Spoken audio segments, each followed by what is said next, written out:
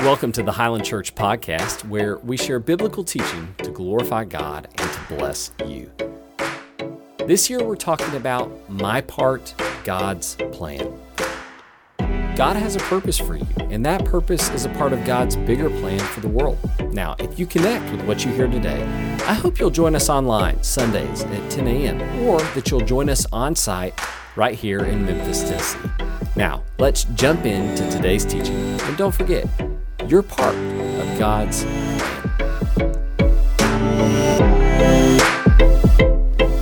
Let me tell you a story about one of my missionary heroes. This is a woman named Eliza Davis George. Anybody familiar with Eliza Davis George? She was known as Mother George. Early 19th century, she feels this overwhelming, just compelling call to go and serve as a missionary in Liberia in West Africa. And so she's really struggles to gain support for this. She's a young single woman. Nobody wants her to go at this moment. She struggles to find support. She eventually does. She wins over these supporting groups who finally send her over there and bless her to go over there. And within 2 years, she has converted 1,000 people to Jesus Christ within 2 years. And today, she was in mission work in Liberia for her whole life. She lived to be almost 100. She returned to the States when she was in her late 90s. Today, there are 29 churches that were planted as a result of Eliza Davis George mission work in Liberia. But one of my favorite stories about Eliza, in addition to the mission work of planting churches and converting people to Christ, was a school that was also set up with a similar aim of conversion. It was called the Bible Industrial Institute. And so within 2 years at the Bible Industrial Institute, she had 50 children that she was serving there. So teaching them the Bible and also teaching them skills so that they could work in the workplace. And over the years, she trained hundreds of kids and converted hundreds of children to Christ in Liberia, West Africa. Well, in addition to that, she also adopted a lot of them. Many of these kids didn't have families. And so that's why she was known as Mother George in Liberia. She adopted so many of these kids. Over the course of her ministry, funding was always a challenge. Getting the resources that she needed for her kids was always a challenge. She was always just on this ragged edge of dependency on God, and funds would show up at the last minute and she would be able to feed and provide for these kids. So one time, she's in her 60s at this point, she gets word that money for her, for this mission and for her children, has been sent wrongly to Monrovia, which is 200 miles away. And so she sets off on foot along the Liberian coast through marshes, beaches, swamps, mountains to get to Monrovia for this money for her kids. 200 miles a 60-year-old woman travels to get the money for her kids. She gets to Monrovia and the money has been sent back to America. So let me ask you this. What was harder, the 200-mile trip or the moment she realized the money wasn't there? I tell that story because I think it really captures that what we do for those we love is sometimes really hard. But what's harder is what we can't do for them when it's outside of our control. Are you with me? I'll tell you a story of our boys. The other night we had some friends over and kids were playing upstairs, and Lindsay said about 10 times, "No slamming doors." And then a few minutes later, we hear a door slam. And a few seconds later, what do we hear? Blood-curdling screams. And Deacon, our youngest, he's 3 years old, comes down the stairs. He's gripping his finger, and there is blood everywhere. I'm not going to get more graphic than that. But Foster, our middle son, older brother to Deacon, sees this blood and says immediately, "He's going to die!" Which did not de-escalate the situation. Now every time Deacon gets hurt, he asks, "Is it blooding? Am I going to die?" Okay. Didn't quite de-escalate it, but we sit him up there. We're bandaging this finger, and Foster, our middle son, he's our bleeding heart in the family. He's the one that just loves really big. He is crying more than his younger brother is crying. And he says this, he says, "Mom, he's just a baby." And he said this, he said, "If I could take his hurt, I would take it." I know. What we do for those we love is hard. It's what we can't do for them that's harder. I think about a mom here I met with a couple weeks ago. Her adult daughter is having some real struggles in her faith. Real struggles in her faith. Through events in life, through questions that she's asking. I'll never forget that mom sitting out there through tears telling me, if I could take every one of her doubts, I would take them. You know that feeling? It's what we can't do for those that we love that's harder. Come with me. We're going back into Genesis this morning. We're going to follow a story that we skipped over originally. It starts in Genesis 16. It goes to Genesis 21. If you'll go with me to Genesis 16, that's where we'll be this morning. But let me remind you of something. The first time the word love is used in Scripture is in Genesis 22. When Abraham is told to sacrifice his son, Isaac, whom he loves. Everybody will tell you it's one of the most heartbreaking stories in Scripture. You may remember when I was trying to read the story the other day, I was getting caught up in emotion. It's one of the most heartbreaking stories in Scripture. I was reading one scholar who wrote about it, and he said this, I think he's so right. The reason that story is so difficult is this truth, and we all know this to be true. To be introduced to love is to be introduced to heartache. So come with me to Genesis 16. Genesis 16 starts with Abraham and Sarah. God has made really big promises to Sarah and to Abraham that their descendants are going to be numerous, and yet they're old. They're too old to have kids. And Sarah, she's despondent. She's despairing because she's not going to have a child.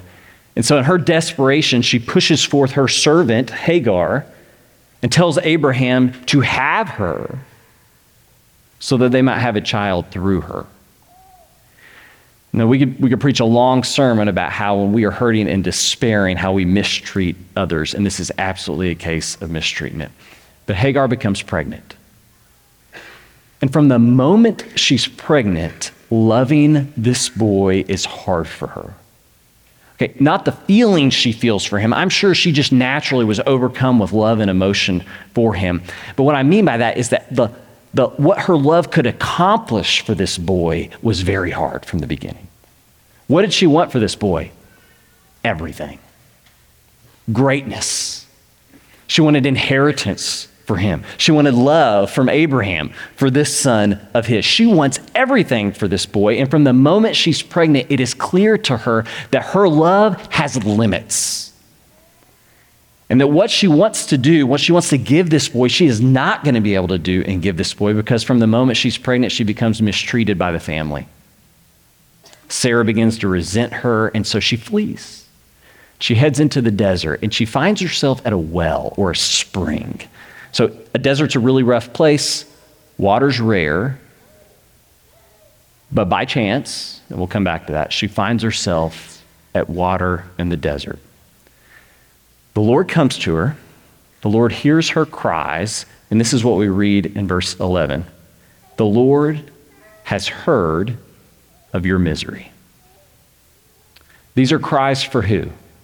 Ishmael. She's crying out in the desert. God comes to her, tells her he's going to bless her. Her descendants are going to be numerous. The Ishmael's going to be okay. And she says this in response. She gave this name. She names God. Look at this. This is one of the most significant moments in Scripture. This woman names God. She gave this name to the Lord who spoke to her. You are the God who sees me. For she said, I have now seen the one who sees me, and that is why the well was called Beer Lahai Roi, which means the well of the living one who sees me. And it's still there. Hagar's learning something here. You know, what she's running into from the moment she's pregnant is the limits of her love. She is not going to be able to do for this boy everything she wants to do for this boy. But what she's also learning is that when she comes to the limits of her love, she is not at the limits of God's capacity. That beyond her limits to do for this child, there's his. which are so far beyond it. The Lord hears her. All right, she's not the only one learning this lesson, though. Come with me to Genesis 17. We're going to follow this story around. It's not just Ishmael's mom who's learning this. You also have Ishmael's dad, Abraham. So this is Genesis 17. God comes back to Abraham. He repeats the promise that he's made to Sarah and Abraham, that he's going to bless them and give them descendants that are very numerous, but the descendants aren't coming. And so Abraham laughs when God tells him this. He falls to his knees laughing. And this is what he says. He prays to God, if only Ishmael, his son through Hagar, if only Ishmael might live under your blessing. God, I hear you. Would you just bless Ishmael? Would you do that? He's running into the limits of what he can do for this boy that he loves too. God, why do you have to give me another son? Just let it be Ishmael. Like, let him be enough. Take care of him. That's what I want. And I want you to see what God says to him in response. Look at this. This is verse 20. As for Ishmael, I have heard you. I will surely bless him. Pay attention to this. I will make him fruitful and will greatly increase his number. He will be the father of 12 rulers, and I will make him into a great nation. Let me pull out the most important words from that passage. What does God say? I have heard you. I have heard you. I will make him. I will make him. You see that? I've heard you. I'll make him. Okay, before we complete this thought, come with me to one more passage, Genesis 21. We're going to tie all this together. We're back with Hagar, this mama. Come Genesis 21, Abraham and Sarah have finally had their own son, Isaac. In the moment that Isaac is born, Sarah's resentment for Ishmael and Hagar bubbles over, and it becomes too much for Hagar. Abraham can't stand it either. And Hagar and Ishmael are sent away into the desert with a couple pouches of water. It's one of the cruelest scenes in Scripture. And they're sent off into this desert. Here, all of her hopes and dreams for this son of hers that she loves so much are being squashed. None of what she wishes for him is going to happen. And she might love him a lot, but she can't produce for him everything she wants to produce for him and give him. In fact, they head into the desert and she lays him under a bush to die. Can you imagine that? Look what happens there, though. When the water in the skin was gone, this is Genesis 21, verse 15. When the water in the skin was gone, she put the boy under one of the bushes. And then she went off and she sat down about a bow shot away, for she thought, I cannot watch the boy, her son, die. And as she sat there, she began to sob. But pay attention. God heard the boy crying, and the angel of God called to Hagar from heaven and said to her, Hagar, what is the matter? Don't be afraid, for God has heard the boy crying as he lies there. Lift that boy up, take him by the hand, for I will make him into a great nation. And then God opened her eyes, and she saw what? Pay attention to this. A well of water in the desert. So she went and she filled the skin with water. She gave the boy a drink. God was with that boy as he grew up. He lived in the desert and became an archer. Okay, let me draw out the most important words from that passage too. See if you recognize them. God heard her, heard the boy. God heard, and what did God say to her? I will make him. I will make him. So let me ask you this question. Who makes anybody anything? God. Who makes somebody into something? God. That's what he's saying here. I was in a class with King Gardner, one of our shepherds, the other day, and his wife Brenda, and I think it was a parenting panel, and we went to that because parenting's so hard. It's way harder than all of you said it was going to be. And so we went to this panel and trying to learn some about parenting, and I'll never forget what Ken said. He said, we take too much ownership of our kids' successes and too much responsibility for their failures. We take too much ownership for their successes and too much responsibility for their failures. He's saying we have influence over the ones that we love, whether you're a parent, whether you're a spouse, whether you're a friend to somebody, whether you're talking about your siblings. We have influence over the ones that we love, but let's be really honest. Our influence has limits. There's limits to what our love can do for somebody else. And this isn't just parents. Let me point you to a guy who was never a dad and understood this feeling, never a mom and understood this feeling. This is Paul. Paul's in jail. So used to go into the jail every week to teach the HopeWorks class, and I'll tell you, jail is the place where you really know your limits. Okay? He's in jail. He's writing to the Philippians, and his desire is to be with them. His desire is to love them in person. His desire is to see the love of God transform these people, and he can't get to them. He's at the limits of what his love can do. And look at what he says. Pay attention to the tone of what he says. Look at this, Philippians 1:4-8. In all my prayers for all of you, I always pray with joy. Being what? Confident of this, that he who began a good work in you will carry it on to completion until the day of Christ Jesus. He says it's right for me to feel this way about all of you. God can testify how I long for all of you with the affection of Christ Jesus. Pay attention to what he's saying there. He's saying at his limits, at the limits of his love for them, it's right for him to pray for them. It's right for him to long for them. But most importantly, it's right for him to be confident that the Lord who began a good work in them will carry it on into completion. Do you hear that? Loving is really hard. What we do for those that we love is really hard, but it's what we can't do that's so much harder. And so most of my sermons don't end this way. I'm usually just trying to make one point in my sermon, and as you tell me, I often fail at that. But today I'm going to give you 3 points, 3 takeaways. How about a practical sermon? This is it, Eric. Okay, so get out your notes. Practical sermon here. All right, here's the question I want to answer at the end. What does this story teach us? The story of Ishmael, the story of Paul. When I'm at love's limits for somebody else, the limits of what my love can do for somebody else, when I'm in the desert, what do I do? What do I do? All right, 3 points. If you're a writing person, write these down. The first one, I stay confident in the Lord. That's a hard task sometimes. I stay confident in the Lord. And as part of that, I accept my limits, accepting the limits of what I can do for somebody else. What the truth is that God is the only one who makes anybody anything. God uses us in that process. He uses us to influence those that we love. And it's, sometimes we need to pray that God would make it clear what's our responsibility and what's his. But let me be very clear. It's God who makes anybody anything.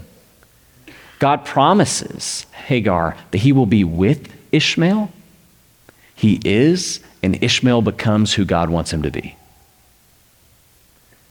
So maintaining my confidence in the Lord, when I'm at love's limits, that's the first thing I've got to do. I've got to stay confident. Paul says it's right for me to stay confident in the Lord. Number 2, I pray to the Lord. I pray to the Lord. Now that prayer may include groaning. Paul says that's right. Longing, crying even. Do you notice in Genesis 16 and Genesis 21, what does God hear? Her cries. In Genesis 17, what does he hear from Abraham? His prayers. Do y'all remember that Tom Hanks movie, A League of Their Own? You remember this? When he's a baseball coach and he's coaching ladies, probably some moms. I'm going to be careful here. And one of those ladies starts crying on the baseball field and he says, "There's no crying in baseball." You remember this? He never coached Little League. Let me tell you, there's a lot of crying in baseball. But there is a lot of crying in loving somebody. Amen? There's a lot of crying and longing for somebody, a lot of groaning and longing for somebody. And Paul says it's right. If the story of Genesis of Ishmael confirms anything, it's that God hears us when we pray and groan and cry for somebody else. What we see in Genesis 17 is that God responds, in Genesis 16 and 21 as well, that God responds to the cries and prayers and does what he does for Ishmael because of them. I have heard you. This is what I'll do for him. So the second thing, I pray, I groan, I cry. I pray for those that I love to the Lord. And then here's the last one. This is, you know the moment in Scripture when Paul says, now this is Paul talking. This isn't necessarily from the Lord. This is Paul talking. This is one of those moments. This is Eric talking. Let me speak from experience here, though. But did you notice in both Genesis 16 and Genesis 21, when Hagar is in the desert at love's limits, you know what she finds in both places? A well. We could do a whole sermon on the significance of wells in the ancient world. There's maybe no more significant engineering feat in the ancient world than a well. In fact, that's why Genesis talks about the building of wells again and again and again. And we're like, it's just a well. It's one of the most significant things they accomplished in the ancient world in the desert was digging wells. And somehow Hagar goes out into the desert at the limits of her love for Ishmael. And where does she find in both places? What does she find? A well. You know, my experience has been, this is the third thing, when I'm at love's limits, I look for God's wells. You know, something that's going to nourish me from the Lord in that moment. And what I have found, again, this is Eric speaking, is when I'm at those limits, the well is often there. I'll tell you a story to end with. The other night, we were putting the kids down for bed, and this is one of those things y'all didn't tell us. Bedtime is the worst. Like you have these like pictures in your mind of this idyllic night and hugs and kisses, and instead it's like, if you get out of that bed again. I've never said that, but you know what I'm talking about. We finished this bedtime. It was probably an hour long, threats, elevated voice. I come down the stairs. I'm just feeling so defeated. So defeated. And I told Lindsay, I just need a minute. Sat down on the couch, and I came into the bedroom, and Lindsay was sitting there, and we held hands, and we prayed for our boys. And I'll tell you that, just that moment of praying to the Lord for these boys who we want the world for, again and again we're running into our own limits to give it to them. Just that moment of praying with her, it didn't change them, but I'll tell you what, it changed me. It was like right at the limits of my love was his well.